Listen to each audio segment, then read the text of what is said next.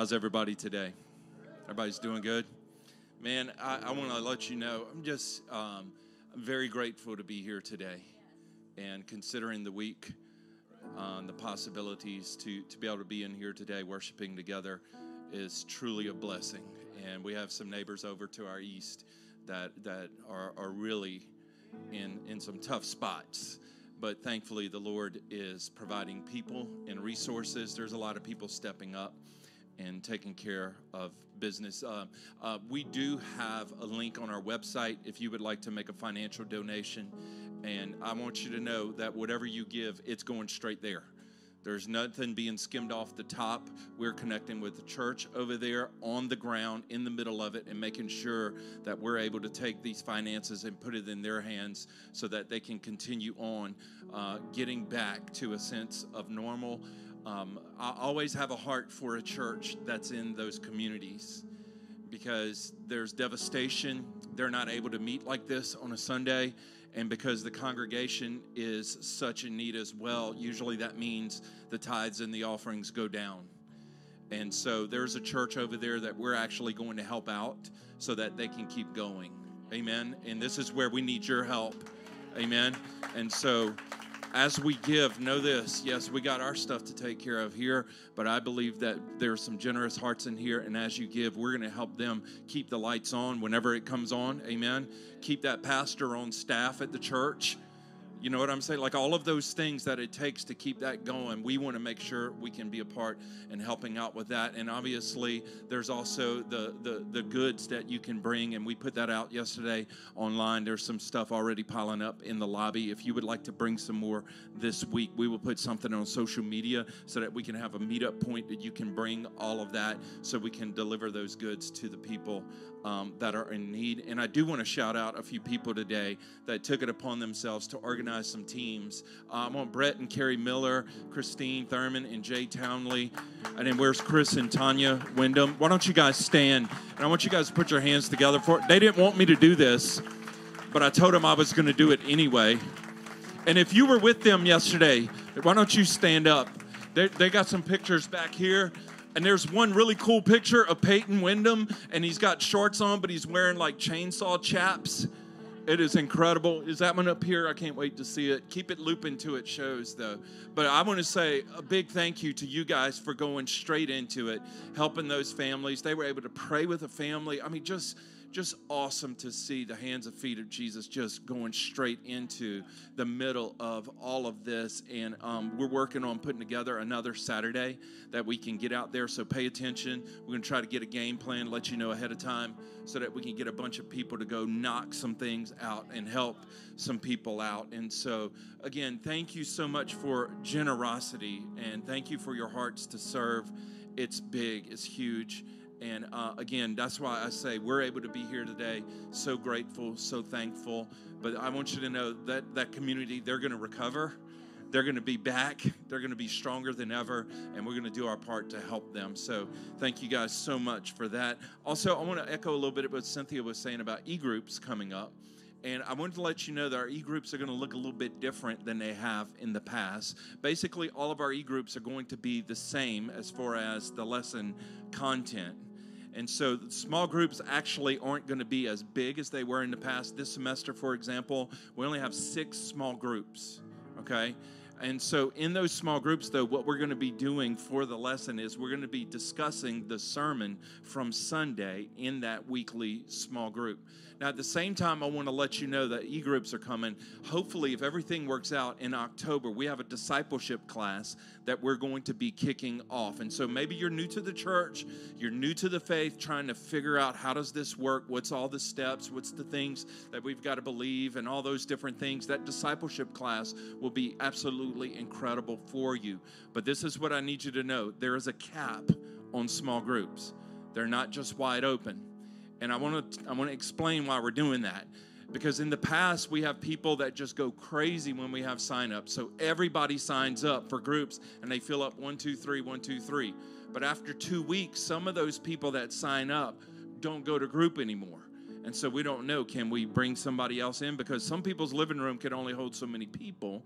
And so it's like, do we open it up or do we see if they're still going to come? And there's that vague communication. You know, you don't want to tell them you can't come, but you still want to keep your spot in case you can come. Y'all know that little thing that we like to do? Like I'm not going to be there, but I still want my seat in case I am. And so it kind of makes it a little challenging for us to do groups. So we have a smaller e-group sign up this semester. Okay, smaller number of e-groups. Let me get it right. Too many things on my mind. Smaller number of e-groups, okay?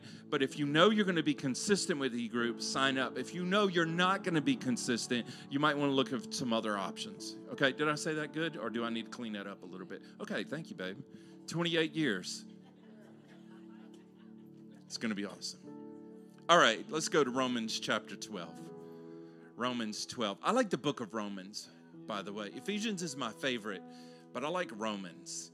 I feel like, and there's debate about who wrote it, but we all know it was Paul. And, right, Andre? Yeah, it was Paul. And it's just, he just brings it, man. Just like, here it is. And if you like it, good. If you don't like it, I still got to bring it. Okay, Romans chapter 12 today. And it's Labor Day weekend. And tonight my team is playing your team. And may the best team win. Can I get an amen? Angela, no. She snuck in a Roll Tide in there. Stretch your hand towards her. All right, back to the sermon. All right. Yeah, we would need everyone to touch and agree on that prayer. I know there's a few other Bama fans in here. Sit down, Jason. Sit down. All right, Romans 12. Romans 12. There's new people here. They're thinking we're crazy. Welcome to the family. All right, Romans 12. Let's get serious here. Romans 12, verse 9 through 12. It says this. It says, don't just pretend to love others. Really love them. That's a good one. Then it says, hate what is wrong, but hold tightly to what is good. Love each other with genuine affection and take delight in honoring each other. It's good stuff. As spiritual as things can seem in the Bible, there's that practical application that they are so consistent with making sure that we don't get so over spiritualized that we lose our practice, that we lose our everyday living. And so this is one of those sections of Scripture where Paul, he's been talking about the difference between the law and living by the Spirit, but then he just kind of breaks it down what that really looks like in everyday life. And he just tells us, really love each other. Don't just say you love each other, but really, really love each other.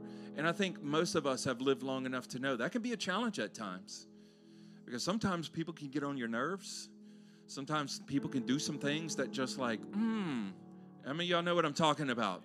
Some of you on the way here this morning, it was a little,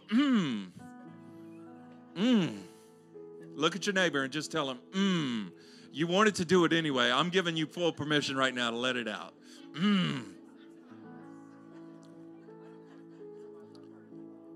He says, take delight in honoring each other. And I will say this, in our culture today, that is a challenge for us to really bring honor. We live in a culture that has been trained to comment on everything. And it's opened the door for more complaining than it is honoring. And there are things that the Lord put in place, people that the Lord put in place, leadership that the Lord put in place that is meant to be honored. And I'm going somewhere with this. Because all of these things is what I believe it looks like to be a believer. But it's challenging to actually do it. I know. And then if that wasn't enough right there, he keeps going. And verse 11, he says, never be lazy, but work hard. Come on.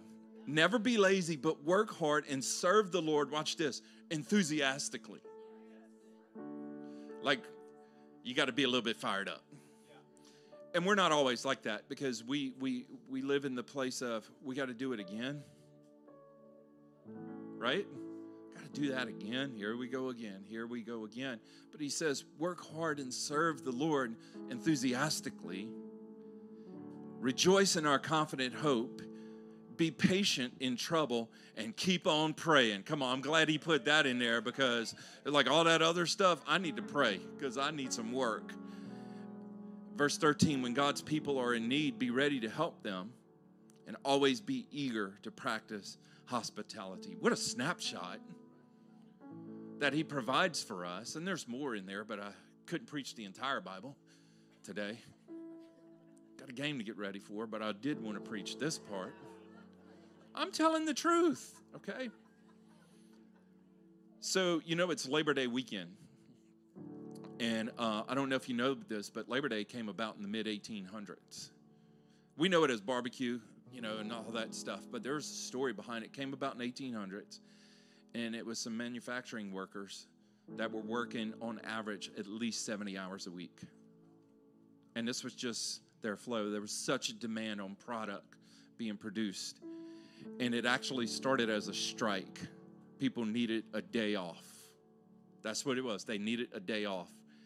And so this labor union worked together with some leaders, some officials, and they declared a Labor Day to give these guys a day off because they had been working so hard. And so this weekend, we're observing Labor Day. We're observing the hard-working man, the hard-working woman. How many of you are sitting next to a hard-working man or a hard-working woman? Now, don't clap if they sit next to you and they don't do anything. All right, let's pray. Lord, thank you. Thank you that we get to be here today, to join together as a church family to worship you. And I pray these few moments we got together, Father, we'll be encouraged.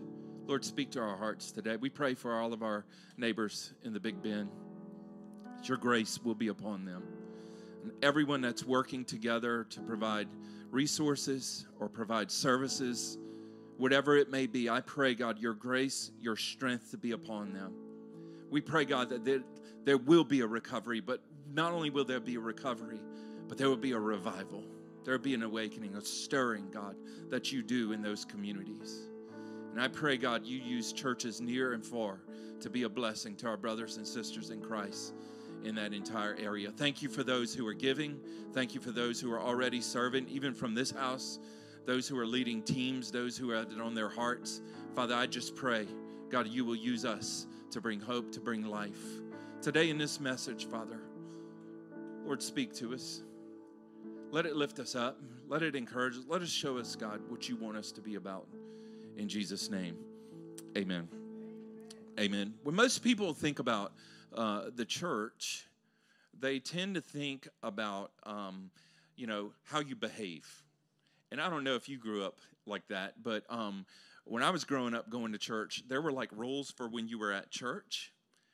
And then there were rules for when you were everywhere else. And y'all know what I'm talking about? Yeah. Like there were certain things that you can do like in public that you just could not do when you were in church. And so I would always go to church with my mom. And if you ever like dozed off in church, moms have this discreet undercover way of helping you to awaken so that you don't miss anything in the sermon. Anybody know what I'm talking about? And so for those of you unfamiliar with the technique, if you're sitting next to your mother and you're dozing off, she has a way of crossing her arms, and with no one seeing underneath the arm, she is grabbing you and just pinching you a little bit. But that's not the part that really awakens you. It's the twist. True story, when I was a kid in youth group, growing up in church, we had one section of the church that was designated like the youth section, and all the young people sat there. And so when I got old enough to sit in the youth section, I remember my dad giving me some clear instructions, and this is how my dad would give us instructions. So he said, "See this youth section?" "Yes, sir." He would say, "Let me tell you how this is going to work." In other words, he was eliminating all the options as well as all the questions. And he would tell me, "You're going to sit there and you're not going to talk to anyone. You're going to pay attention. And if I glance in your direction and notice that you're not paying attention or that you have fallen asleep in front of the entire church, I will get up and I will tap you on the shoulder and do like this and take you out. Now, some of you think that just means take me out of the room. But I was raised by a different kind of dad that really took you out. And it happened. It happened. Twice. And it was Sunday night service. See, when I was growing up going to church, there was Sunday morning service, all right? And then there was Sunday night at 5:30. Not the same service, by the way. Not the same message, not the same songs. Different service. There was the 5:30 service. How many of y'all had that Sunday night service? Y'all know what I'm talking about? And it was a little more free. I mean, they amped it up a little bit, cranked the music a little louder. The drummer got a little bit, he got a little bit more into it. And guitar solo showed up on Sunday night. Not on Sunday morning, though. No, too many suits in the building. Sunday night, the T-shirts show up, and you can crank it. All right, love Sunday night. And still sitting in the youth section, but, there's kind of that feeling that you can be a little bit more free and everything. And I remember it was Sunday night. I looked in my dad's direction because obviously I was cutting up a little bit, and he was not there. And you ever been speeding on the highway and then saw that trooper get on behind you and turn on the lights, and that feeling that you have, like and you can't breathe good? I think they call that a panic attack now. I didn't know that's what they called it then. And so I turned around, and I saw the door open, and there he comes. And I have to be honest, I thought he was going to be a lot more aggressive in his approach, but he wasn't. He was pretty smooth.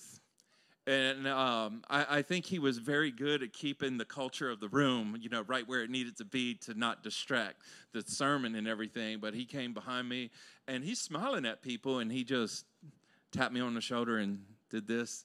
And I knew, chances are, that's it. It's over. And so I have to say this. Some of you won't agree with this, and we may need to edit some things out on the live stream. I was spanked growing up, whipped. For those of you who like to categorize it a little bit more, beat. It's okay. I'm all right. Okay. And so he tapped me on the shoulder and casually walked out, and I followed behind. I did not have the same body language because I knew. And he led me into the bathroom, and he delivered some discipline to me and let me settle down, and then brought me back. But he didn't bring me back to the youth section. He brought me back in to sit by him and my mom. And, I had that whole folded arm, pouting face and everything, and he would glance over, and just to make sure I had to smile. And if you thought that was enough, a year later, a friend of mine had this thing called a Sony Watchman. Y'all remember the Sony Watchman? This was a TV. The Super Bowl was on. Well, it comes on during Sunday night church. My family, we were hardcore go to church. If the doors are open, we are there, and we are early. That's how we rolled. And so my friend Aaron, he shows up at church with a Sony Watchman, and he asked me if I wanted to sit by him. Well, of course I wanted to sit by him. I've learned my lesson about talking in church, and so I'm not going to talk in church. I'm just going to watch the Super Bowl. And so he turned the sound down and everything, and we're sitting there watching the Super Bowl during Sunday night church. And I'm feeling like it's going good because I was smart enough at this time to look down for a few minutes and then look up and have my Bible with me to kind of cover some things. Listen, I'm a church kid, and there is nothing that none of you can get past me because I know all the secrets. You see two young people, like a guy and a girl sitting next to each other, arms folded, shoulders touching. Underneath those arms, they're holding hands. I know how it all works. I know, okay? And I didn't know my dad knew how it all works. And so we're sitting over there, and I got the Bible, trying to act like we're reading the Bible, but it's over to the side, and Aaron's head's over to the side, and we're watching the game trying not to react. And it was one of those Super Bowls where the Buffalo Bills were playing the New York Giants, and they couldn't ever win. But we were going for the Bills. We had a little mercy fanship going, And that night, I didn't even see him coming. I was paying attention to the game. And he snuck up behind me. And listen, this is what happened that night. We didn't even go into the bathroom. We just sat down. And we left church as soon as it was over. And he brought me home and brought me to the room.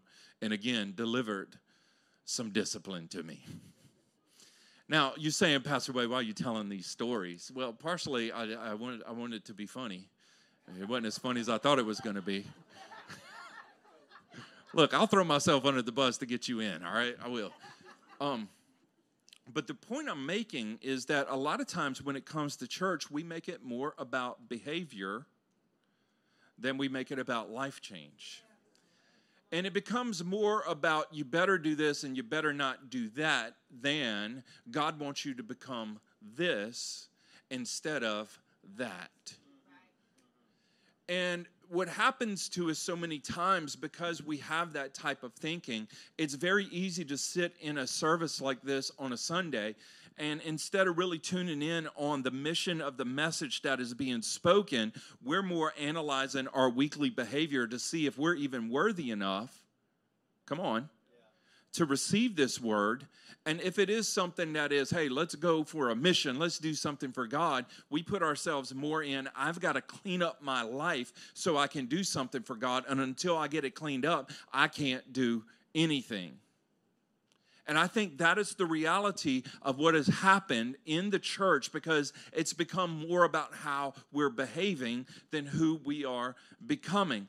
And listen, we read in Scripture, Paul is obviously addressing some behavioral issues.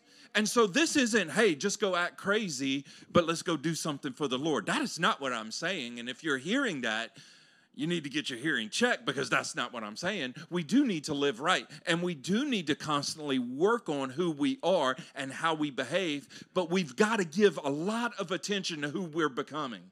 Because there's a lot of people that can act proper, but who they're becoming is nowhere near who they're supposed to be. Am I right? And so they know how to turn it on, but they don't know how to live it. It's such a difference. And so we know how to modify our behavior real quick because we're in church. You can't talk like that now. But after a while, when we're watching the game and our team doesn't do it the way we like, we talk differently than what we talk right here, right now. And there's a disconnect, and somehow or another, we believe that being in a location like this, because there's a church and there's a cross in there, that it is more consequential for us to act like that in church than it is for us to act like that outside of the church. And I want you to know, this is nothing more than a building right on I-10 at Highway 90. That's it. This is a banquet hall that we meet in for church. I don't know if there's anything really spiritually holy and special about this place other than the people that are in it and the presence of God that is here when we gather. That's it. And so for us to walk into a place like this and feel like I've got to become someone else contradicts and conflicts with really what God is trying to do in our lives. Because I believe what God wants us to have is some consistency between what we believe and who we are. Amen. There needs to be some consistency. So when I look at Scripture like this, I see Paul showing us both sides of it. And I love the part where he says, we work hard. We work hard. Now, some of you hear that and you're like, really? It's Labor Day weekend. We got a day off and you want to talk about working hard. I've been working hard all week, Pastor. Leave me alone. Let's talk about vacation hard. You know what I'm saying? Like, let's take a trip. But I think when he's talking about work hard, obviously he is talking about work ethic, but he's also talking about working on who you are becoming and working on what the Lord wants us to do. And this is where we get challenged a little bit, because when it comes to work, some people just don't like to work. Can I just say that? And so if, as a pastor, if I sit up here and say, if you don't like to work, you're lazy, you feel like it's critical. But the guy who works really hard, that has good work ethic, under his breath, you know what he's saying? Amen. right? I see a few guys just like, yeah, preach that. Please preach that. Come to my office this week and preach it to my crew. I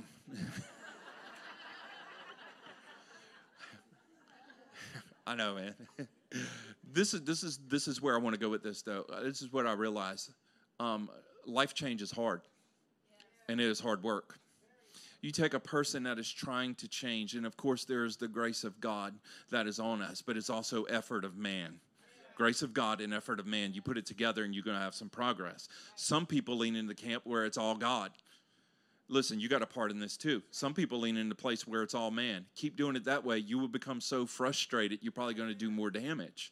Okay? And so you got to have both, but it is work. It is hard work. And one of the things that I see throughout Scripture is not only does God want to work on who we're becoming, and not only does he want to work on who we're behaving, but he also wants to put us on a mission to accomplish some things for him that you and I haven't quite put together. That what if all of it put together is actually how God changes us and transforms us? Because there is the idea of church that tends to be a little bit more religious and like very observant. And then there's the other side where it gets very, very spiritual. Can we call it that? Almost super spiritual. And so one side, it's all me. The other side, it's all the Holy Spirit. And it can get weird on both sides. And I'm not trying to talk about balance because I don't even know how to balance, but this is what I do know. The Spirit of God that is all-powerful and life-changing can work in the life of a human being as that person is willing to take steps and work on who they are and work at what God wants them to be doing. I've seen it too many times. And so to put ourselves in the place of, I'm going to do something for the Lord one day when I get all of my life together, can I just tell you, I've been living life for 47 years, and I still don't have my life all together.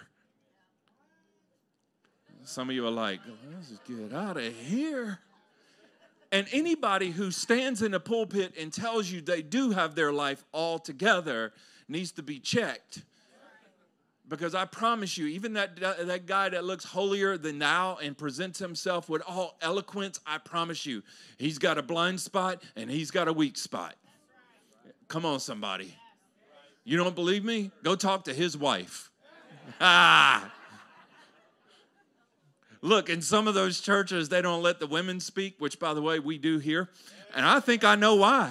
They're afraid the wife's going to tell on them. Anyway, let's not pick that fight.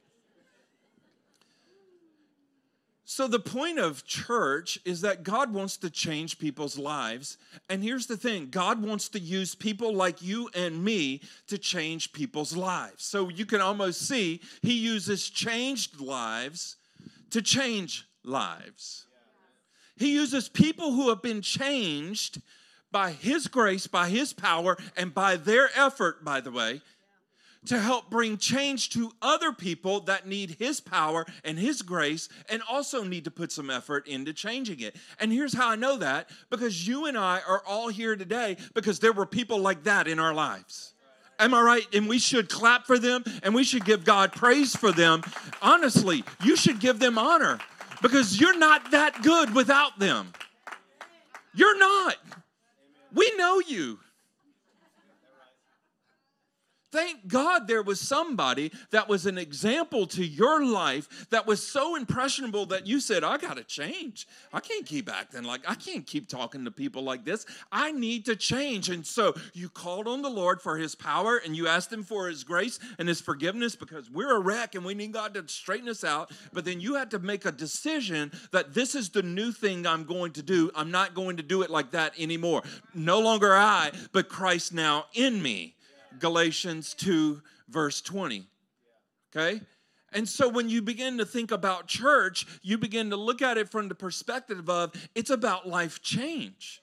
It's about God changing our lives, and it's not just a one-time process. And I'm so excited that at one stage in your life, you walked to an altar and you prayed a prayer, but that was just the beginning of what God wanted to do.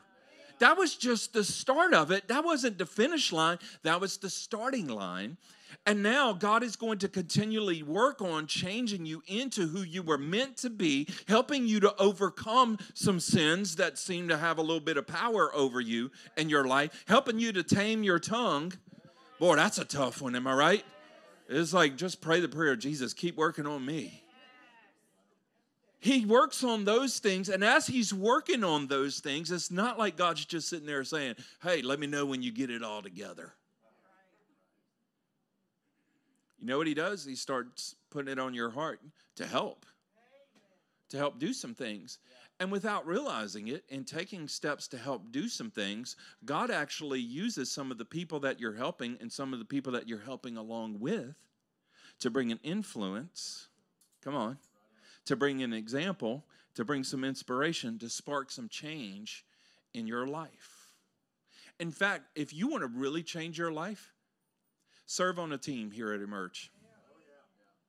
Serve on a team here at Emerge, and you're like, why? I'll tell you why. Because when you serve with other people, you get their example. You're like, I don't know, Pastor Wade. I've worked with some other people and served with them, and some of them can push some buttons. I know. And the Lord uses those people to help develop patience in us, to help develop kindness in us, to help us really, remember that verse we were talking about, love, really love each other? And I need you to see that this is the package that the Lord uses to change us. Now, most of the time, we reserve ourselves until we reach a certain level or stature, and then I'll jump into it. And the Lord's not, no. It would be like this. Storm comes here, you got yard cleanup. And it'd be like your son or your daughter saying, I really want to help, but I can't right now because I'm just not a good son, not a good daughter. And when I do become a good son or good daughter, I'll come help y'all pick up limbs. I need you to know how long that would last in the home I grew up in. My father would tell me, I'm going to help you become a good son real quick. Whenever you look at it from that perspective, what you begin to see is the reality of this is a family. This is what you begin to see, that this is a family, and the church is a family that is on a mission. I believe each individual family in here, you should be a family that's on a mission. No matter what your family looks like, no matter how functional, dysfunctional, crazy, fun, whatever you might describe it as, it doesn't matter. You should be a family that's on a mission. Amen? Because when you're on a mission, you have a direction. When you don't have a direction, you're all over the place. And when you're all over the place, your kids are trying to figure out life from being all over the place. Amen? And so it's hard for them to get some definition. It's hard for them to get clarity. And so when we begin to realize that we were meant to be a family on a mission, you put families on a mission together in a congregation like this. We are a spiritual family that is on a spiritual mission, and this is the mission we're on. God, you're changing my life, and we want to help bring life change to other people. And we understand that that is hard work. Amen? Because we've been walking through it ourselves, and it's hard to stop doing some things. It's hard to stop. It's work. It takes work to say no. It takes work to say yes to some things. But as your life begins to change and you see the results, you're like, I like that. I like that. I like what the Lord is doing. And so when we work together with the life change God is doing in us, I believe it serves as an example. Are you following? A good example for people to follow so their lives can be changed as well. So let's think of a few things. How many of you have ever said something like this? God, I want you to use me. Am I right? I've gone to all those summer youth camps growing up, still serving as a youth pastor, even a pastor. I'll go to youth camp with our students, and we'll be up in there at camp, and God is moving. Just one of them powerful moments, and I still do it. Lord, wherever you want me to go, use me. I'm like, wait a minute, I got a place. I got a place. But it's like just this surrender moment where it's like, God, I want you to use me. And that's something that we always pray. God, I want you to use me. But do we ever think that God using me means I may have to work hard and serve the Lord? Like that's the place. That's what we're saying. So some of you now are like, I'm never saying God use me again. I'm saying God bless me. God bless me. God bless me. God bless me. And sometimes God will bless you. And he won't just give you a big check. He'll give you a big job. That's hard work. That produces a big check. It doesn't mean he didn't bless you. It means he blessed you, but you still got to work it out. All right? And like we got to understand that part of this walk with God is going to be working hard and serving the Lord, okay? We forget that we're not saved by good works, but we're saved for good works. Like it's understanding that your behavior isn't what got you saved. It's the grace of God that got you saved. But because you're saved now, it should produce some good works in your life. Amen? And notice it says that. That's in Ephesians, by the way. It says that you were saved for good works. For good works. Not for good blessings. There is blessings all over in it. But you're saved for good works. Okay? And so as the church, I will say it like this. We have work to do. We do have work to do. Jesus said it like this. The harvest is plentiful, watch this, but the workers are few. It means we got a lot of work to do. There's a lot of lives that need to be changed. We just need some more people to get in on the work. And so as I begin to look at this, I thought, okay, as a believer, there's a bunch of things that we need to be about doing. And a lot of times the things that we are about doing has more to do with ourselves than it does him. It really does, and we're just so subconsciously we make everything about ourselves because that's our normal nature. But God is trying to get us to the place to where it's not all about me. Watch this, it's all about him. And that's challenging because we're trying to bring balance to everything, but the only way we really have balance is to make it all about him. And the process of sanctification and change is God getting you from the place where it's all about you to where it's all about him. And I want you to know that could be a challenging process. Can I get an amen from somebody? I'll give you a little secret. I like it my way. All day. Every day. I think Cynthia said, we know. But then she said, me too, so watch out. Okay. So watch this. Let me bring this home, okay? No doubt, we got to read our Bibles. We need to spend time with the Lord in prayer. Like these are things that are just common things that we have to know that we do. Spend time with the Lord in prayer. Spend time reading our Bibles and letting the Word of God speak to our hearts. Spend some time in worship, getting to know God more and more. Being in church more and more. These are some of the things that are just like obvious standards that we've got to do. But we also have to understand we're not just called to go to church. We're called to be the church. Amen? To be the church. Look at your neighbor and tell him, I am the church. Look at your other neighbor. Tell him you are too. Okay? So watch how Jesus said it in Matthew 5. Jesus says it like this in Matthew 5:14. He says, you are the light of the world. Now, some would say, no, Jesus, you are the light. He's like, I'm the light, I know. But you are the light of the world.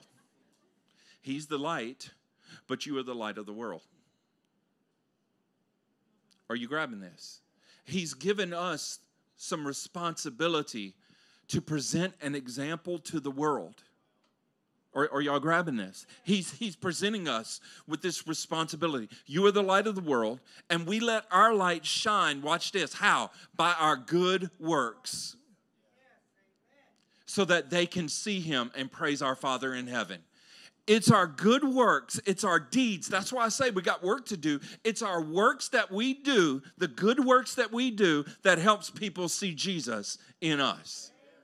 Amen? It's not trying to sound spiritual. I know some people, they sound so spiritual. I'm telling you, deep as could be, but they have no good works. They just have good words.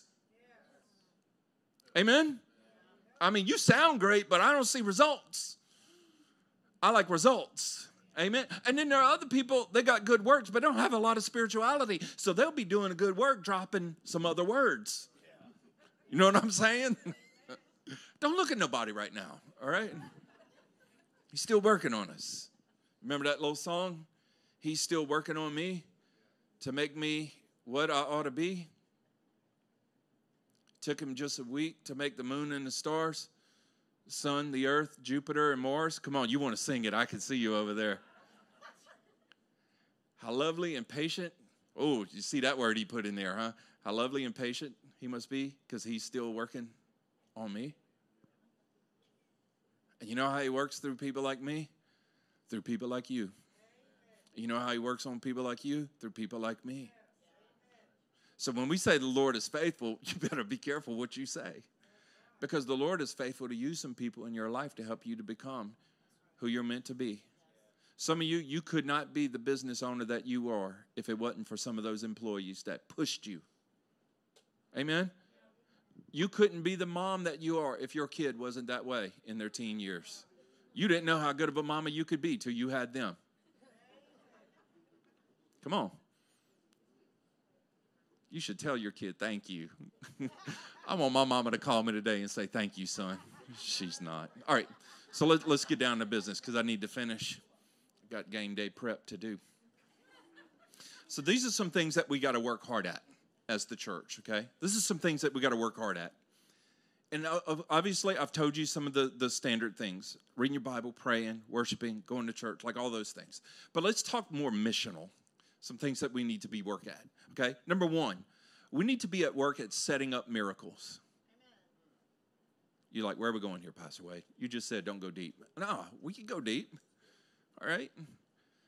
So in John chapter 2, Jesus performs his first miracle. The disciples are new to this. They've never seen anyone like this before. And Jesus says, come follow me. And so Jesus is about to perform the first miracle ever, which is a big-time spiritual event. Am I right? Come on. Show me the miracle, Jesus. I can't wait to see it. And so before Jesus performs the miracle, in John chapter 2, verse 7, Jesus told the servants, fill the jars with water. Well, wait a minute, Jesus. I thought you were about to work a miracle. I am. I just need you to fill those water pots with water so I can use it to perform a miracle. So there's the work that God is going to do, but there's the work that we have to do. And so watch this. He tells the servants, fill the jars with water. And when the jars have been filled, he said, now dip some out and take it to the master of ceremonies. So the servants followed his instructions. Now, sometimes, again, when we read Scripture, we don't see ourselves in it. Or no, this is where we see ourselves. David and Goliath. Ooh, I'm David. Never thought you might be Goliath. I'm David. Give me my rock. I'll throw a rock at you. But never think you might be Goliath. You might be Goliath. You know what I'm saying? And so when you look at this, he says, fill the jars with water. Now, no doubt, you want to set up a miracle with prayer. Many of you are praying for people to have a miracle in their life. Am I right? You're praying for God to do a miracle. But it's not just with prayer, it's also with service. Okay? So prayer may turn the water to wine, but the water is not going to serve itself. Like, you can look in the pot all day and be amazed that the water is wine now. But listen, it wasn't just made to be in a pot. It was made to be in people. And so somebody's got to serve it. And what I love is that God gives you and I a part in setting up miracles in people's lives. And I like to say it like this. It's a setup. He's setting you up. I'll say it like this. Nothing just happens. It's not like you just sit there and say, oh, we're going to church. Nothing just happens here. There are people that are setting up so many things before you even get here so that when you do get here, you can taste and see that the Lord is good. Amen? There's a setup. And so you and I, we've got to work hard at setting up miracles, no doubt, praying for them, but also participating in them. And so when you come to church, listen, it's a setup. And God is using people all across this place every Sunday to set up miracles of what he wants to do in people's lives. Our worship team's up here. I need you to know there was some practice that went into it. I mean, they're good, but I mean, come on, they still got to practice. We got to be on the same page. And they come up, and what are they doing? They're setting up a God encounter for people. Okay? Here's the second thing. We got to set up some miracles, but we also got to lift up some people. That's what we've got to be at work doing, lifting up some people. So in Acts chapter 3, verse 1, I'm going to paraphrase for time's sake. Peter and John, they're going to the temple for afternoon prayer. And as they're going into the temple, there's a man sitting there at the door, and he's begging. He's crippled, and he's begging for money because he can't work, and he needs some income. And he's begging them, please help me, please help me. And so on the way going to the prayer, listen what they tell him. I'll paraphrase. Hey, so we're broke. And I don't have any money, but what I do have, I'll give you. They laid hands on the man. In the name of Jesus, get up and walk. Now, that's the spiritual part. And everybody's like, amen, let's pray for him to get up. That is great. But you got to keep reading, because he took the man by the hand and lifted him up. There's the spiritual side, and there is the practical side to it. There's the spiritual side that we cover with prayer, but there's the practical side that most of the time it's covered with our hands. Stretched him out a little bit. And this is what I've learned. When you're doing work for the Lord, it's going to stretch you. It's going to stretch you out of your comfort zone. You say, Lord, I want to change, but I want to stay in my comfort zone. And the Lord's like, that's not how you change. You got to step out of your comfort zone. And so what do? They reach out. You know how the book of James says faith without works is dead? There's the faith part, then there's the work part. And watch this. You and I as the church, we're called to lift people up. We're called to lift them up. Or let's say it like this, help them to emerge. Help them to emerge. Watch this. We can't walk for them, but we can help them get on their feet. Because that's what happened in this story. And God is calling us as the church. We're a family on a mission. We set up miracles. We lift people up. We can't walk for them, but we can help them get on their feet. Here's the third one. We push aside obstacles. The story of Lazarus being raised from the dead. Awesome story. Because Jesus raised a dead man and he came to life. But if you go read the story in John 11, you'll see in order for Jesus to raise the man from the dead, there was a huge stone that was in the way. And somebody had to move the stone. You say, well, Jesus is powerful enough. He can move the stone himself. But you forgot what point number 1 was. He uses changed lives to change lives. So it took a few guys to roll the stone out of the way. And God wants to use his church to remove obstacles that are standing in front of people. Remember whenever Jesus said, let the children come to me? We like to use that. We use it for back to school blessing. Let the little children come to me. You know why he said that?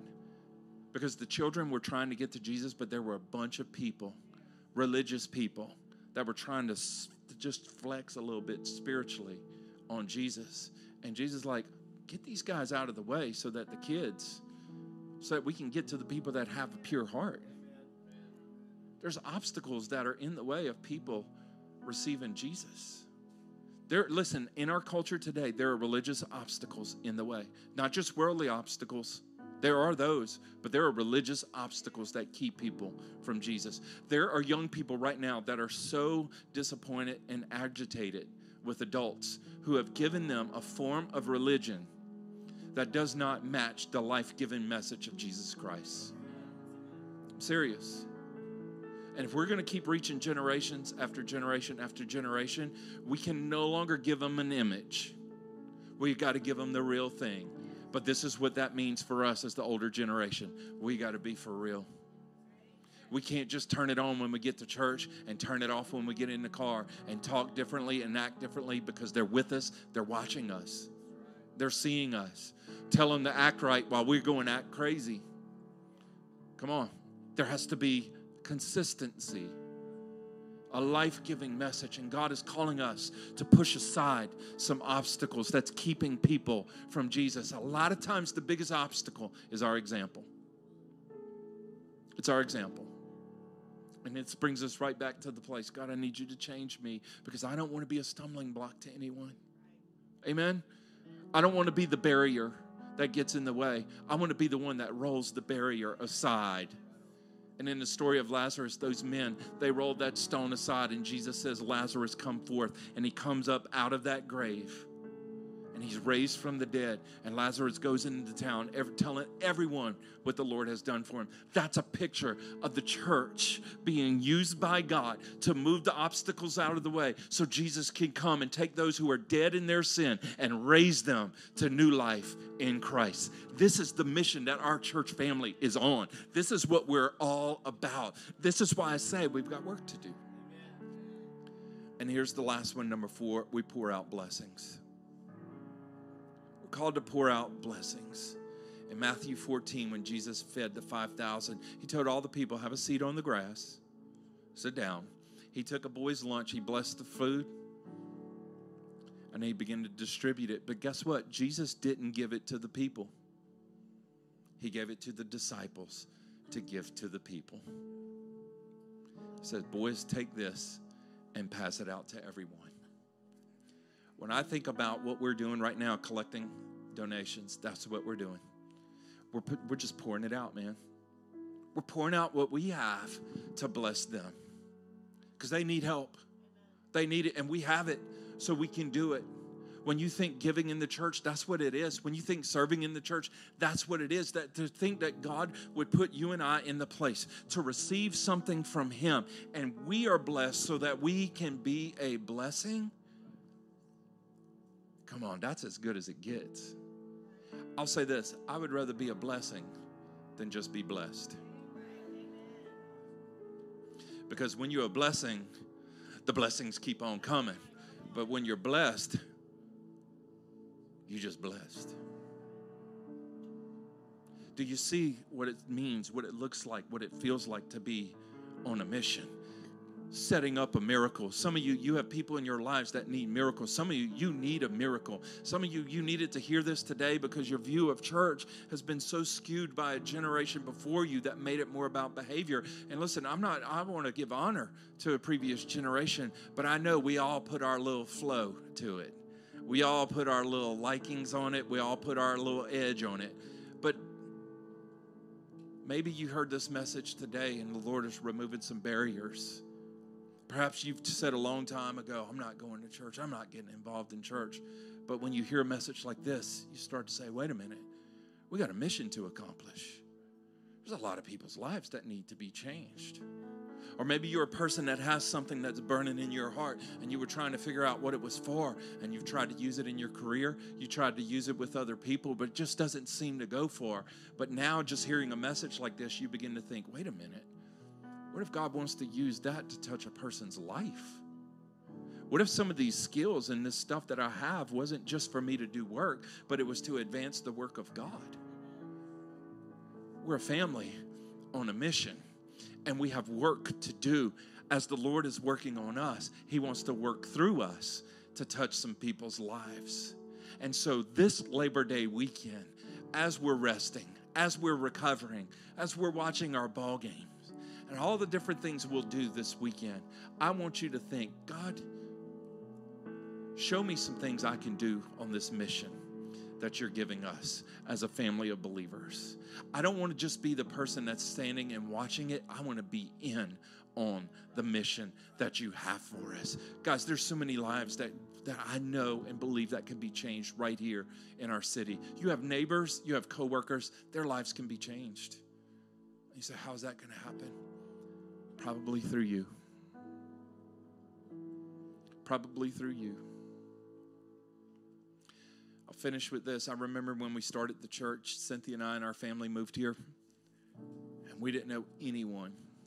We did not know a single person. The first person that we met here was Kush Willis. That was the first person we met. And thank God he owned a Cajun restaurant. Go Tigers. All right.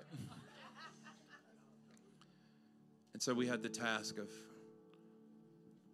getting a group of people together to help start the church. We had a church family back at home believing in us, investing in us. We're trying to figure out, how do you do that? Especially when you know how people feel about church. Don't shove Jesus down my throat. You know, all those different things. Our kids played sports and put us at the ballpark every night. Pop Warner football. Can't tell you how many mosquitoes bit me at Montfort Middle School. And how many early Saturday mornings out at the dump. But I didn't realize that in my kids doing that, the Lord was giving us people. And we were pretty stealth about it. We wasn't trying to go out there and blast, we're a church that's starting. Because you got to live here. Seriously. And we knew if we were going to be a part of this community, we had to be a part of the community and not just get the community to come be a part of our church. That's huge. So you start becoming friends with people. And then the baseball coach and his family comes to your church. I didn't ask them, they asked me. Seriously. Remember that, Abby? Yeah. I can go down the list. But it was just being aware that there is a mission. And I'll be honest, part of it was survival. It was like, oh God, this church thing got to work. Seriously. It was meeting person after person. In fact, the electrician that fixed the electricity here, met him at the ballpark and told me, if your church ever needs anything electrical, call me. And he delivered. That's the stuff, guys. But also, when his wife was in the hospital having surgery, hey, man, I need you to pray. And you say, well, that's because you're a pastor. That was not promoting myself as a pastor. That was just a guy with my kids at the ballpark. That's it. And I'm saying that because you're those people. You're those people. When I see my daughter with dance and all the families that we become friends with at dance, come to youth group, come to church, like all those different things. Again, it's not, I need you to hear this. It's not because we're pastors. It's because we're people that understand that we're on a mission and God is changing our lives and God wants to use our life to change theirs. And as God's changing your life, I promise you there are people's lives that are going to be changed. But if you don't know that you're on mission, you won't be intentional about it. And there are positions that God has put so many of you in, and that position is important, but it's not all about that position. It's not all about that position. You say, why did God put me working with the crazy people? Well, you didn't know this, but they used to say you were crazy too. They're probably still saying it. But he knew if he put you in there, that you would be on mission and it could help change their lives. There was somebody in there that needed you to be in there. There was a kid that needed you to be their teacher. Come on, that's why he did this. It wasn't just to provide for your family. That was a big part of it, but he put you in that place, and he put that on your heart to do that, to accept that position. He let you on that team, young person. He let you be on the team, not just so that you can score points and get stats and win games, but because there was somebody in there that needed your influence and needed your example and needed your light. There was somebody that needed you to be there.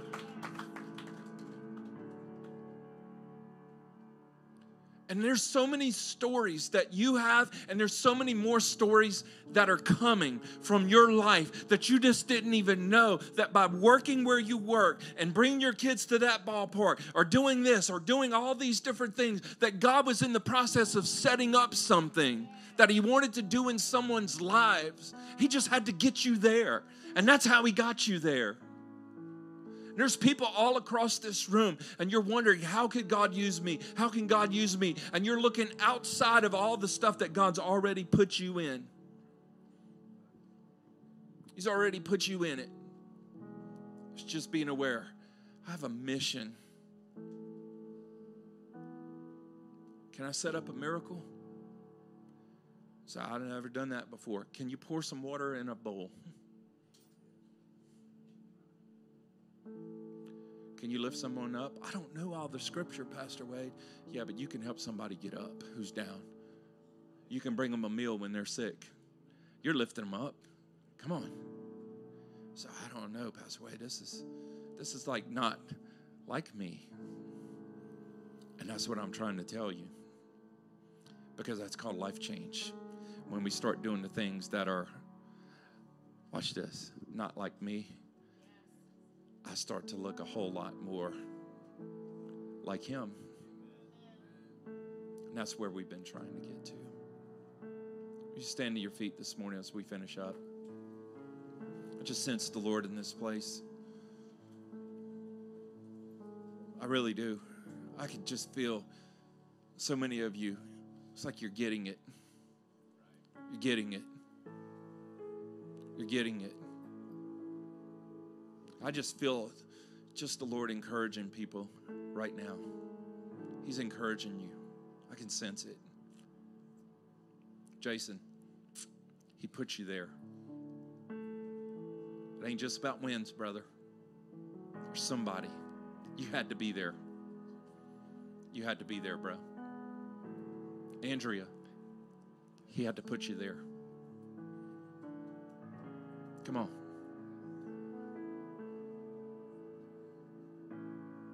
He put you there. He put you there.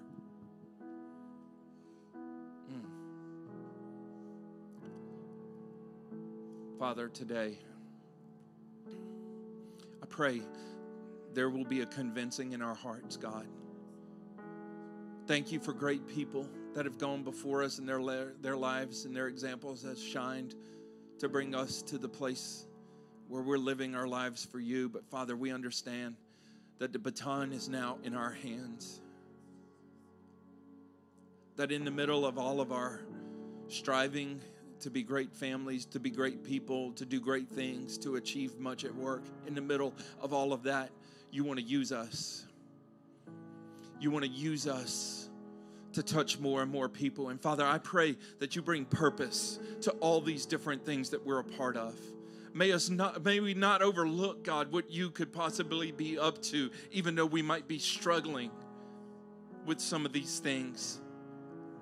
I pray, God, today that you would plant purpose in our hearts, that our vision for what we do and where we're at and who we're around, God, will grow beyond just the comforts of what we like and grow to the place that we understand the Great Commission is fulfilled through sons and daughters, through disciples, through men and women, through husbands and wives, through moms and dads, through young people on teams, through young people who are sitting in a class with someone new that's new to this area, whatever it may be. Thank you, Jesus, that the work you're doing it through people like us. And I pray today, God, we truly will be a family that's on a mission, that we will understand we don't just come to church, but we are the church. And I pray, God, that you will begin to stir up things in us, Father. You stir up generosity. You stir up service inside of every person. You stir up purpose inside of us. Father, I pray, God, that we will work hard and serve you enthusiastically. For those who feel like they've been burnt out, for those who feel like they've been burned, Father, I just pray today that there will be a restoration that takes place, Father, that once again they will see the possibilities, God, of what you can do as you use us today, Father. Renew it in us, I pray. In Jesus' name, amen and amen and amen. Amen. As we wrap up today, I want to remind you, if you would like to give towards the relief efforts, if you want to give to Emerge Church, all the things that we are doing, you can go to the hub. If you do give cash or check, make sure if you're going to designate it towards Hurricane Idalia relief, make sure you write that on there. Otherwise, all the other donations go toward the operations of the church. I need you guys to know already, before you even gave towards this, we already started giving to make things happen. Before we even put it out there to ask you to give, we already started to give. Because things got to go in action immediately. Thank you that you give in such a way that we can start giving before we even ask. Amen. But now that we are asking, let's give in such a way that we can meet as many needs as possible. Amen. Because we can do it. And pay attention to social media. We'll be letting you know some opportunities that will come to serve. We'll get together with all our teams and say, hey, this is what we're going to do. I want to see a big turnout to go help us do some stuff over there. It's coming. It's going to be awesome. Let's wrap up and close and go watch some football tonight. Y'all ready? No trash talk? Listen, after this game, I better not get a bunch of social media tags. Because I ain't tagging you with what may happen. There are people in here that can tell you that's not wise to do, okay? Wink, wink. All right, let's stop. Jesus, we thank you. God, so amazed that you would use people like us. Because we know us. We know how we are and who we are. But yet you still say, I want to use you. And Lord, I pray as we walk out of this building today, even though we have things we want to go do, I pray we will be on mission. I pray that we will be the church that shines like a city on a hill. And that our example, our good deeds, our good works will shine in such a way it will cause people to see you.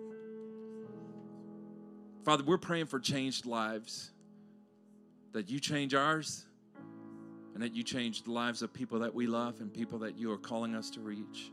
So I pray blessings as we walk out of those doors today, blessings, blessings, blessings.